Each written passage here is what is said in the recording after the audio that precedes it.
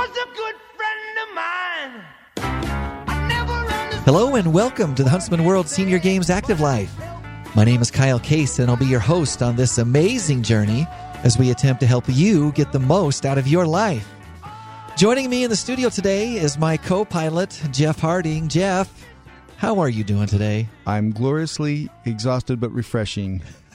You're gloriously exhausted but refreshing. That's right. I'm trying to get better. I'm trying to recuperate from the games. You're working on it, right? Yes. So, yeah, the games are over, as you well know. We're in cleanup mode right now. Yes, we are. And it's great. It's great. Is. It really is. It's exhausting, as you said, but it's fantastic. Mm-hmm. You mentioned the games being over. You know, one of the things that I look back on the games with fondness, really, is I just think about how we were literally surrounded for 2 full weeks of people who just seem to get it. They're doing do. it right in so many ways. They've embraced active life wholeheartedly. Really, it just fully engaged in the active life, and that got me thinking a little bit about longevity. Yeah. And how we can achieve it. And, there's lots of pieces to that puzzle. And everyone's... I do know the secret to longevity. What is it? Just don't die. Just don't die. Live longer, right? Live longer. If you just don't die, you have longevity. There you go, for sure. Everyone's journey on that goal of living longer is going to be different. That's you know? right. And there's lots of components. Today, I want to talk a little bit, Jeff, about the diet part of that process. Yep. All this comes from health.com in an article that was written by Cynthia Sass. And here's the thing. I think we all want to live longer, right? Well, yeah. But it's not just living longer. We want to live better And as have well. the quality of life, right. Yeah, we want to have good mental health. We want to have good physical wellness. We want to have the ability to be active and independent, especially as we age. And all of that is possible, but it does take some conscious decisions. Because here's the thing, and I know a lot of times we revert to, well, genetics, and genetics do play a role. There's no question about it. For some people, they play a big role. But lifestyle is a much more significant factor. Right. And nutrition is a big piece of that puzzle. So with that in mind, I wanted to share just a handful of eating habits to adopt that can up your chances of living longer and really help you live the active life that we're all striving for, okay? I hope I'm going to like these habits. You'll like it. None of them are going to be super big surprises to you. All right. But they're good to review because, repetition is how we learn, and That's it's right. how we apply. So the first one, you're going to like this one. It's eat your fruits and Oh, vegetables. I love that one. Yeah. And I know you love fruits and vegetables, so that's good. I know that we also hear that a lot. We do. You know, that's not a secret. That's not a surprise. No. But we hear it a lot because it's true. And it's good to be reminded that eating more produce is truly one of the most important and the most impactful habits that we can adopt. And guess what? What's that? Here's the sad thing. Americans, for the most part, are way off the mark when it comes to eating fruits and vegetables. Well, shame on them. I know. According to the Center for Disease Control, only 1 in 10 adults eats enough fruits and vegetables. 1 in 10. That's only 10%. That means I'm in the top 10% of my class. You are in the top 10% because I know you get your fruits and vegetables, Yes, I and do. that's good. They found that just 9% hit the recommended 2 to 3 daily cups of vegetables, and 12% reached the daily target of 1.5 to 2 cups of fruit. Wow. So we're like I said, we're kind of way off base as Americans. A couple of other things to keep in mind. One study published in the British Medical Journal found that a higher consumption of fruits and vegetables is associated with a lower risk of mortality from all causes, but especially in the heart disease area. So we need to aim for at least 5 servings a day. More than that is fine, but in some research, the risk of death did not reduce further when you eat more. So no one is saying don't eat more fruits and vegetables. Right. Eat as many as you want. There's nothing wrong with eating fruits and But vegetables. there's no great advantage to eating more. Some of the studies found that there wasn't this big advantage of eating more. Except but that it tastes good. But at least you got to get 5. At least Yes, 5. But it tastes good. And it does taste good. Yeah, Especially that's right good. out of the garden. For sure. So here's how you do it. Jeff, you know how to do this, but just for everyone else, this is how you do it. You want to build 2 cups of fruit and 3 cups of vegetables daily into your diet, with 1 cup being about the size of a tennis ball. That's kind of your point of reference. You want to get into a routine of building a cup of fruit into every breakfast, and then you want to have a fruit as a daily snack. And then you also want to incorporate 1 cup of vegetables into lunch and 2 at dinner, or you can combine them. If you make a smoothie, for example, with a handful of greens like spinach and a cup of frozen berries, that gets you 2 for 1 right there. That's right. And then you can also add fresh fruit like sliced apples or chopped mangoes to an entree, like in a salad or in a stir-fry recipe. And here's the thing. It's possible to get 5.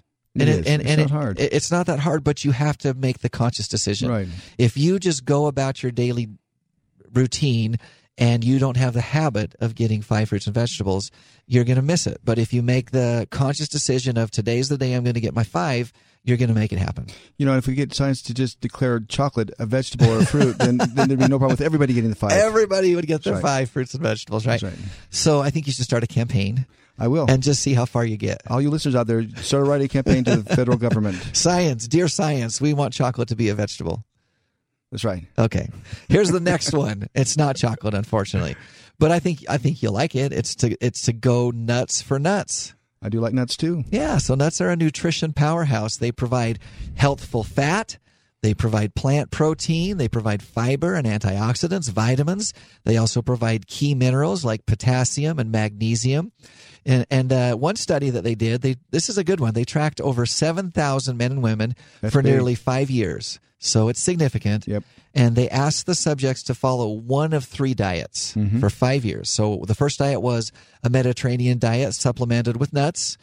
They asked the second group to follow the same diet supplemented with olive oil instead of nuts. And then they asked the third group to follow a low-fat diet. And they studied all these groups.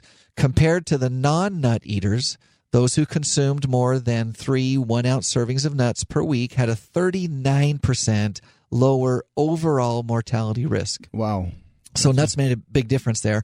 In fact, over the course of the study, the nut eaters had the lowest total death risk. Wow. So you want to include nuts in your diet as well. And they taste good. And they do taste good as well. So here's how you put nuts in your diet. An ounce of nuts is about a quarter of a cup, but 2 tablespoons of nut butter also counts as a serving.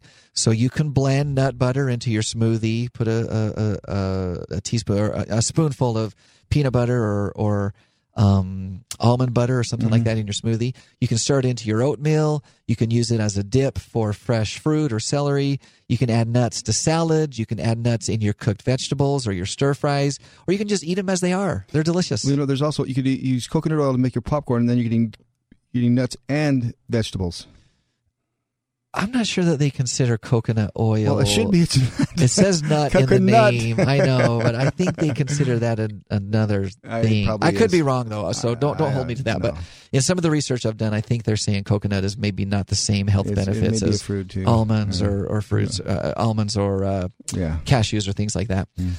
Crushed nuts make a good alternative to breadcrumbs to coat your fish or to garnish your dishes like cauliflower or lentil soup. And baking with nut flours can also be used in your pancakes. So lots of ways to get nuts into your diet. I want to just go through these other ones really quickly. They recommend that we reduce our consumption of meat. Mm-hmm. Now, that one you probably don't like as much. No, I do like meat. You're right. Yeah, I do like meat as well. But they say we need to cut back on it. Researchers have discovered in the world 5 areas where people live the longest, healthiest lives, and they're from a diverse geographic areas. They call them blue zones. And they include Okinawa, Japan, and Ikaria, Greece, and then some other places. One commonality that they share is that they tend to consume more plant-based foods. Beans and lentils are the cornerstones of these diets, and meat is eaten on average about 5 times per month, which is about once a week, which is more than I like to consume meat. I like to consume meat more often than that, obviously. But to reap the benefits, you should swap out the meat in your meals for beans, lentils, peas, or chickpeas. You might opt for a lentil or a black bean soup on the side of your salad instead of adding chicken to your salad. That's how you get your protein. So ways that you can reduce the meat. And then finally, you want to eat like a Mediterranean. The Mediterranean diet remains the gold standard for living longer and more healthfully.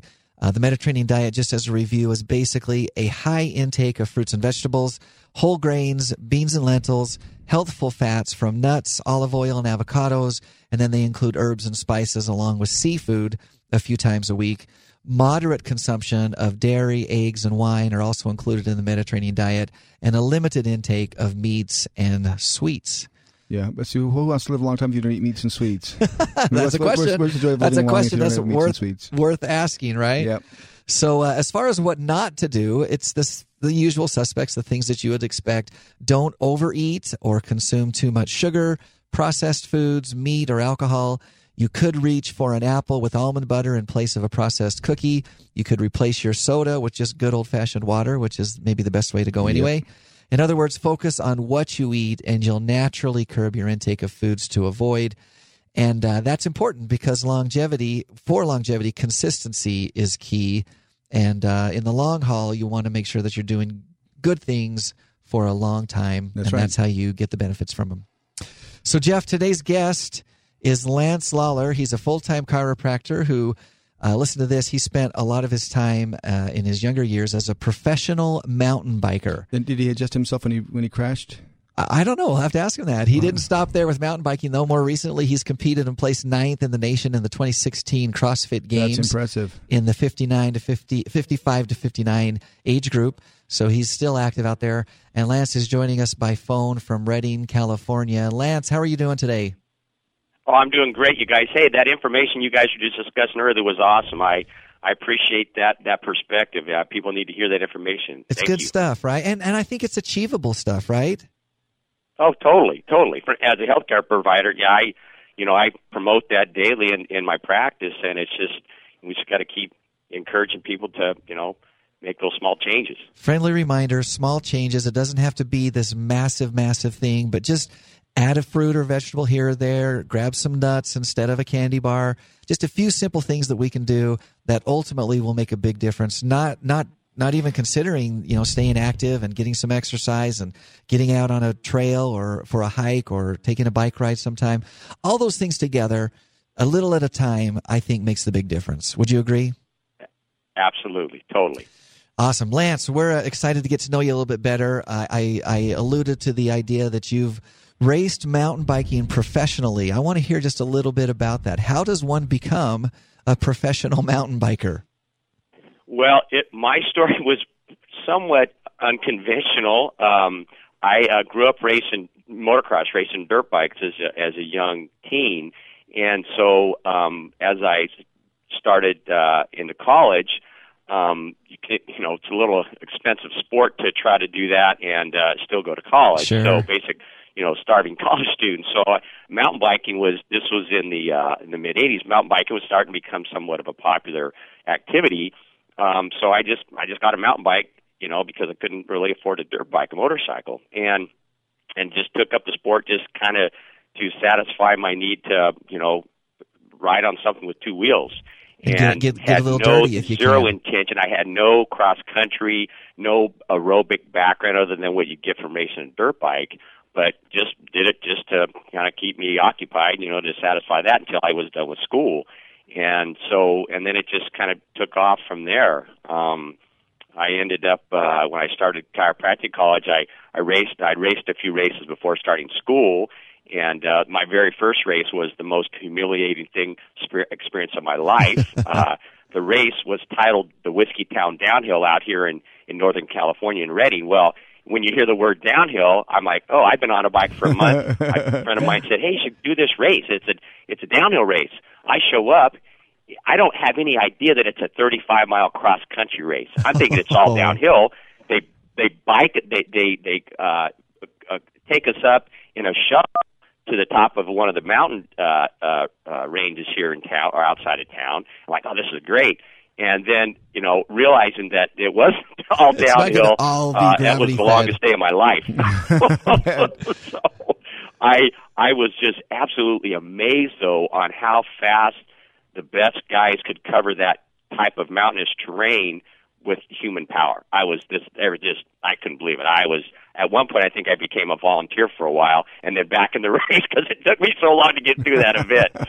So that was kind of my introduction into it, and I just kept riding for unknown reasons, and then that was my start. So my start wasn't like I was already groomed for aerobic activity. It was just I stumbled into it, as a go-between before I got out of school again and could get another motorcycle. But then you built yourself up to it and became quite successful at it. So that's how you kind of got into the sport of mountain biking. How did you make the jump from this guy who as you just admitted, didn't know a lot about the sport, including, some of the terminology of what the races are called and so forth, Right. to the guy who's like now doing this as a professional athlete. How did you make that jump? Well, I just had some incredible good luck, to be honest. I growing up as a kid, my dream was to be a professional motocross racer. I mean, I just thought, I just love the sport, but I was a decent rider, but I really didn't have, I think, what it took to get to that next level. I mean, I was always kind of a cautious person by nature, I guess. And so, but as luck would have it, when I was in chiropractic college, one of my fellow students knew a gentleman by the name of Don Myra. And Don at that time was an up-and-coming mountain bike racer, and he lived in the same town where the chiropractic college was. So I basically talked my buddy into giving me his phone number. And but my buddy's like, dude, he's not going to go riding with you. This guy's a pro. This is how he makes his living. I just ride I was training, but I didn't really race, and I certainly wasn't anywhere close to his level. So he just said, he won't ride with you. And I'm like, well, just give me his number. I'm going to see what he says. So I show up, he agrees, to go ride with me, and come to find out later that was the first time he'd ever agreed to go with someone. He had no idea what their background was of cycling. And I was pretty persistent, I guess, because I knew that the best to get good, you got to train with people that are better than you, and find the best person. And he was the best person in the area. And so we meet. I show up on a bike that looked like he should be going to the grocery store on. I'm not kidding. The look on his face was like he would just look at dismay when we went riding, and it turned out I was in better shape than what my bike depicted. Indicated, huh? And we became fast friends after that. And he took me under his wing. He actually became a patient when I was in chiropractic college, during my senior year there as an intern. And he literally just, and I met him in 89, the very first part of 89. He ends up winning the world championships in 89. And so, he had a high profile. He opened a lot of doors for me to get a sponsorship. And that's really how I got going with it. And basically what happened was he got Klein Mountain Bikes was a company that was working with Campagnolo, a bike component manufacturer. He was one of Don's main sponsors, and so he connected me with a temporary ride based on my performance in the early season races in 1990. So Don laid me out with a training program. I graduated chiropractic college in June of 89. I trained all that year, all that winter, had one pair of shoes, and with holes in them, I had a newborn daughter and a part-time job, and I'm out there putting wet shoes on every day because I don't have any other shoes. I don't have a fireplace to dry my shoes off, but I put those wet shoes on with a huge smile on my face every day. And long story short, the first big race of the year is out here in Reading. It's called the Lemurian Classic. It was basically a national caliber race. I mean, John Tomac and all the best guys in the nation would show up for the event. And as luck would have it, I won that event that day. Don was there, everybody was there, and I won. And that just really put me on the map, obviously, because rookies just don't typically win mountain bike races. I mean, it's just you got to put some time in as an aerobic athlete. So my life changed dramatically after that day. And so, the rest, I kept training and racing with Don, and went through the whole season. The one shortcoming for me at the end of the year at the official World Championships in Durango, Colorado, about 2 days, I think, before the cross country event, one in which I was kind of an outside potential dark horse to potentially win. Front wheel fell off my bike, and I crashed and broke my neck. Oh my goodness! Oh wow! Oh my goodness! Yeah. Wow. Yeah, and so that was devastating. Obviously, an injury like that, but I just so put heart and soul into that season, and to have it kind of end like that was more than just a little disappointing. I did come back for the next 2 years. I was very fortunate. I didn't suffer any real serious permanent problems. Some, but not too bad. But once that level to compete at that level, you got to have all 8 cylinders hit perfect. Right. I mean, if you can't have a little edge off. And the irony with that is the downhill was kind of my strength from my motocross racing background. And so when I lost a little bit at that edge, you're just tentative with that kind of Absolutely, injury. So, yeah. And I raced 2 more years, but, I wasn't really at the same competitive level. So that's when I started my chiropractic career after that. I see. You're listening to the Husband World Senior Games Active Life, and we're visiting with lifelong competitive athlete Lance Lawler, just talking about some of his mountain bike experiences. Obviously, you moved on with your life to do other things professionally, but you stayed active, right? Yeah. I would, I'd kind of ride my bike a little bit here and there, and then, I did, to be honest, it took kind of a hiatus from any kind of exercise for a reasonable length of time, building my chiropractic practice and things of that nature. So I would exercise here and there. I took up golf for a little while. I thought, maybe I could be a pro golfer. That was always my mindset. Whatever I want to do, I want to try to be good at it. Professional athlete, but right? I realized. What's that? I say you want to be a professional athlete. It doesn't matter what sport it is. You just want to be a professional athlete. Exactly. Once you taste that, once you feel that, you're like, you think anything's possible with enough work, But anyway, yeah. So, but then I got into CrossFit probably in about 2009, and that was just something that we stumbled into that too. When I say we, my daughter and I started it together. She had done gymnastics up until she's about 13 or 14. Then we needed, something else to do. I wanted her to get into some other activity that she was no longer really wanted to do gymnastics, but something to stay active. And I think it's important for kids to be active. And so a friend of ours had just joined CrossFit, so we gave it a try. And man, it just really matched up. I really liked the idea of it. I didn't know anything about it in the beginning, but it was just I liked the varied nature of it and kind of the competitive component. And also it really worked out good for my daughter. She ended up getting involved in the Olympic weightlifting side and ended up becoming the 2014 junior national champion, trained at the Olympic Training Center, so she got some great experiences to do that with that. And so we got to go to work out together, which is so awesome. Working out with my daughter on a weekly basis was such a gift. Sounds cool. Yeah, it was awesome. And so, and I just kept, and I did this, the sport just kind of started growing, and of course my competitive side started coming around, and so I attempted to say, I would take this a little farther, and ended up making the games in 2016. Wow. So, believe it or not, we're running a little short on time here. We're going to need to have you back and get into this CrossFit experience a little bit more. But we've got about a minute and a half. What's something that you've learned from being a competitive athlete that you can just apply in your life that you'd like to share?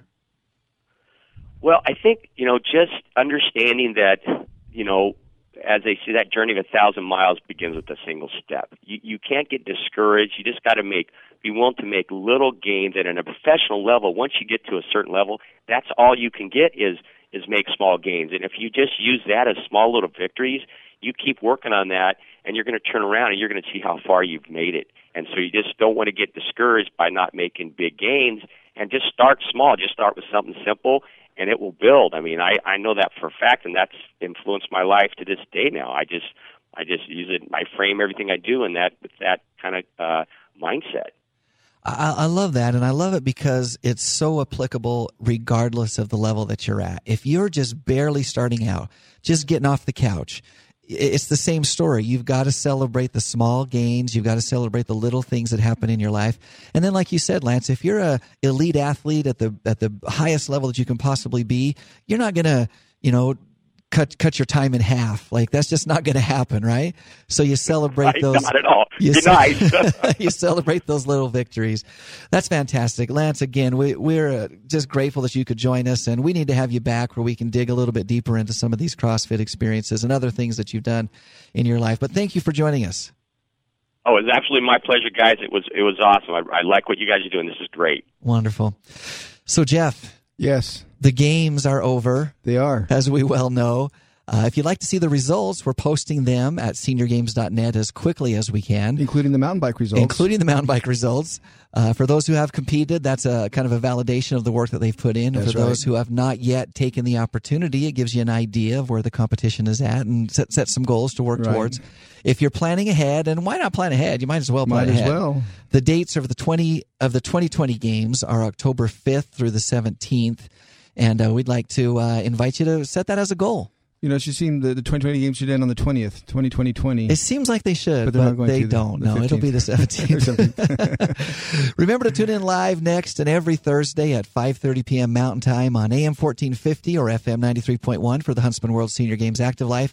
And, of course, as always, you can subscribe to our podcast pretty much anywhere that podcasts are found. Once you've subscribed, give us a rating, write a quick review. It really helps us spread the word. You can also find this and previous shows right on our website. Once again, that is seniorgames.net. So check that out. Jeff, our inspirational thought for the day. You ready? I'm ready. I like this one. Strength doesn't come from what you can do. It comes from overcoming the things you once thought you couldn't. Boy, is that the truth. Until next Thursday, stay active. Bye, everyone.